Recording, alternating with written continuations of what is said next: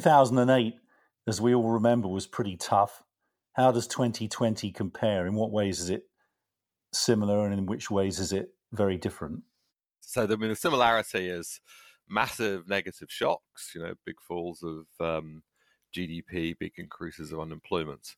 So, in that sense, kind of similar.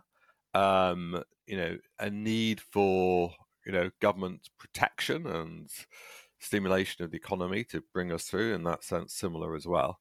But a big difference, I guess, or one of the big differences, is that in a way, the 2008 crash, although it was very large, was like other recessions. There was a clear economic cause of that, which was the kind of financial crisis and the banking crisis, which obviously hit the banks first, but then spilled over to the real economy.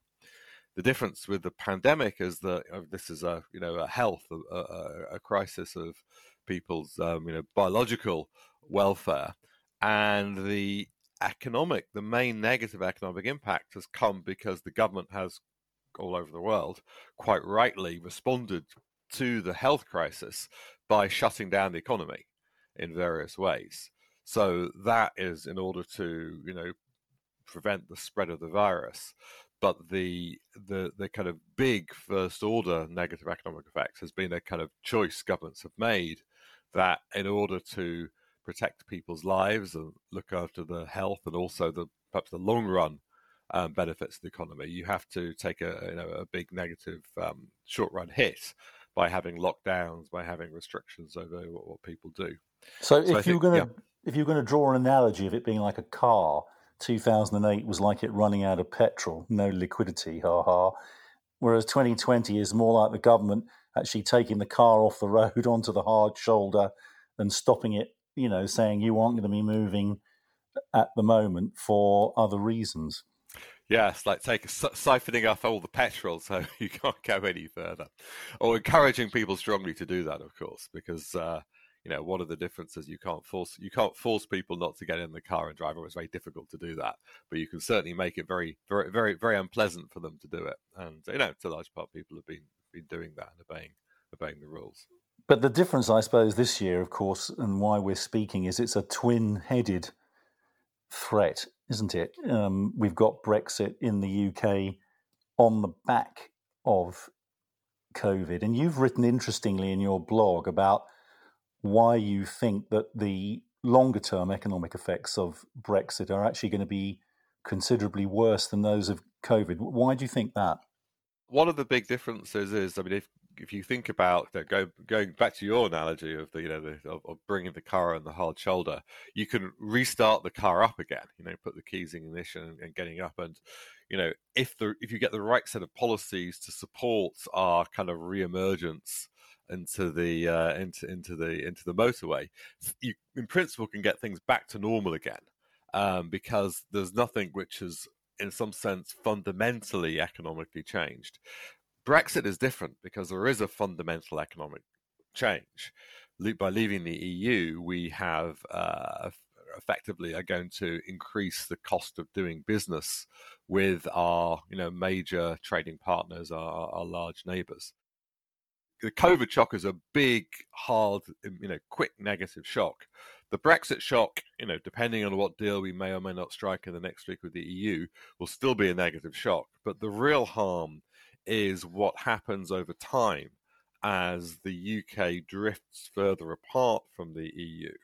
Because, the main impediments to trade are not just about tariffs, which, likely there'll be some, but also will be the divergent rules and regulations which happen between the UK and the rest of the EU. What do you think Mrs. Thatcher, if she were around now, would have thought of the process of Brexit, its necessity, and the way in which the negotiation has been conducted and the possible outcome? That's a very hard question to know. Mrs. Thatcher, interestingly, went through two phases. So she was very pro common market, when we first joined, for the reasons she thought rightly that it would inject more competition into the UK, which it certainly helped to do. And then, obviously, like I mentioned, she helped, build the single market and start trying to reduce some of those barriers. But then, of course, as she went on, she became more critical of the European Union because of the, what she thought were the kind of increasing amounts of regulation coming out of Brussels.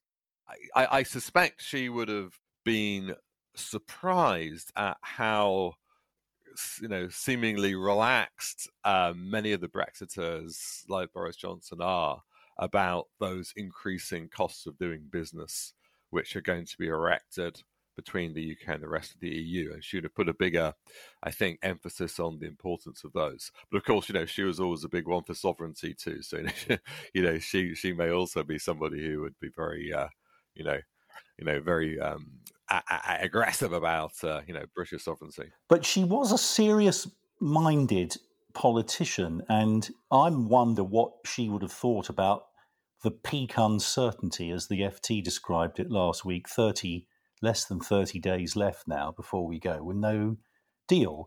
She would be, disappointed at how businesses' interests have been not taken into account. I mean, she and I think every economist is kind of surprised that we seem to be potentially floundering on the fishing industry, which is employs 0.1% of people, and we seem to more or less forgotten about the financial services industry, which is provides huge amounts of resources in terms of tax revenues to the UK and jobs and high wages. So that, I think, is a mistake and a surprise. And the other thing, I suppose, is just the shambolic way in which the negotiations have been conducted, and the fact that still we're in the last chance saloon, and we still don't know really what's going to happen. I mean, that's a complete failure of statecraft.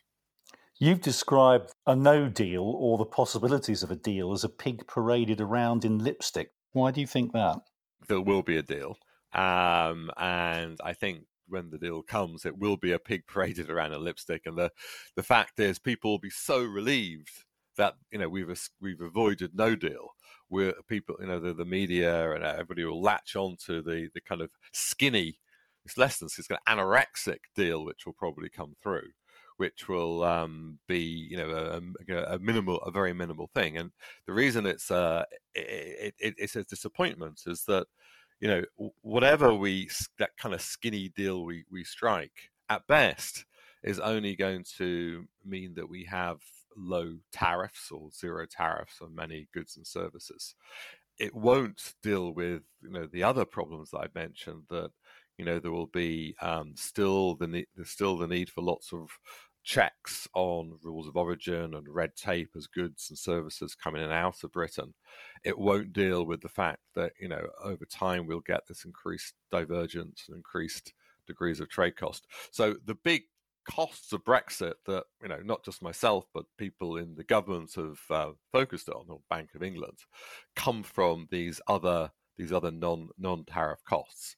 And they vastly, outweigh any of the benefits of, slightly lower tariffs, which are, are good, but are not, massive, because the degree of the common external tariff in the EU for the rest of the world is not very big. So that's the main problem, that we'll imagine we've kind of we've managed to save ourselves to this trade deal, but the trade deal, even at its best, is not a panacea for all the kind of problems that we'll face in the future. Why do you think that the government believes that COVID will make Brexit easier? Is it because it'll look like, a little bit of good news amidst the kind of gloom that we've endured for the last 9 months? As we are suffering so much from COVID in terms of the big drop of economic output, the increase of unemployment, the additional pain from a Brexit will seem like, small beer but given the size of all the other problems of COVID. So I think the government's view, and other people who are very pro-Brexit, is that the kind of negative effects of Brexit won't be noticed because there is so much other chaos and pain and misery going on, which I think is partly true. I mean, I suppose the Farages and the kind of the hard wing of the Conservative Party would say that we've got these bright, sunny uplands to look forward to. Now we're going to be, on our own, free of any kind of interference from the European Court and all the rest of it, and that we, can make our own luck now by doing things differently. How does that play with you as an argument? It's never been very convincing to me because the great new freedoms, what exactly are they? I mean, what some people like Farage would point to, well, we can have a bonfire of the regulations. We can reduce our regulations in labour and in environmental standards that are coming out of Brussels. But if you look at, for example, the kind of OECD publishes, these measures of regulation. Britain already has, one of the least regulated economies, in the club of rich countries. Do we want to, and even if we could reduce regulations, how much do we want to reduce environmental regulations and labour regulations? I don't see a great appetite to do that out there. Secondly, all the wonderful trade deals we'll be able to strike with the rest of the world. The fact is the European Union is still, going to be our biggest trading partner because they're right next to us. We'll lose new deals, which the EU might strike with new partners. The oft-touted deal with the United States is going to be a lot harder now. Donald Trump is not in the White House, and you have Joe Biden, who's pretty sympathetic to Ireland and the rest of the EU. America is going to demand quite a lot for access to its markets. A good deal with the US are orders of magnitude smaller than the losses that we have because we'll no longer have the same, access to the largest single market in the world with the rest of the European Union. Do you detect, certainly the surveys have suggested that over the last year, then public opinion has swung more for Remain, although it's a bit late for that, isn't it? I guess the best hope I have is that, we, instead of going for this ultra hard Brexit that we're moving towards, that over time we realize the cost of that and we kind of try and negotiate a closer, softer Brexit type of relationship. But also, surely it isn't in Europe's interest to beat us to a pulp, is it? They still want us to buy their goods and services, and they realise it's a sort of a two-way street. And certainly, when I've spoken to people like Howard Davies last week about the fish thing, the point he made was that the French get as ugly about fish as we do because it's got, it's beyond any kind of economic rationale. It's a sort of totemic political thing. I don't think that we should think of this as Europe wanting to beat us up particularly. This divergence that we will get for trade will be mainly because of the UK diverging in lots of directions from the rest of the European Union. The risk that we have is that some things you think are easy to do deals with than others. I do think there will be some agreement over the rights of fishing. Other things are much harder though. So, one of the sticking points in terms of getting an agreement is trust. So, if you agree to have some degree of alignment of rules, and then all of a sudden one side, says, okay, I'm going to tear those up. What do? What's the mechanism for getting an agreement? And I think that's also a big part of the sticking rules. There's a fundamental lack of trust, I think, that has developed between the rest of Europe and Boris Johnson. There's a lot of goodwill on both sides to do a deal. People can see the benefits of doing a deal, which is why I really hope that happens. Now, finally, you mentioned the T word, trust, which is always of interest. Where do you think this current government sits then in terms of its public attitudes towards trust? And one of the things that we've always thought at Jericho is that competence has an awful lot to do with it. That, you say what you do and you do what you say. And I wonder how those twin things of trust and competence, how people think about the current regime and our Prime Minister when they think about trust and competence. The government has kind of lost some of its credibility. I think on the competence thing, it's clear under COVID, the government has made some really catastrophic mistakes, just deciding too late to go into the kind of lockdowns that other countries have done, not just once but twice. Not being able to get a track and trace system, never mind world beating, just acceptable, rolled out. It's also gone beyond that in the sense that there is a feeling that there's one rule for some people, another rule for others. And I think the whole Dominic Cummings fiasco really brought that home to people, that they were obeying the rules and that suddenly it was the case that if you happened to be a well-placed senior government advisor, you could get away with breaking those rules, both in the terms of are you on my side and in the terms of being, competence. Both of those things have contributed to a kind of diminution and erosion of trust in this government. We're particularly intolerant in the UK of hypocrisy, aren't we? I suppose that's why we're such great cuers.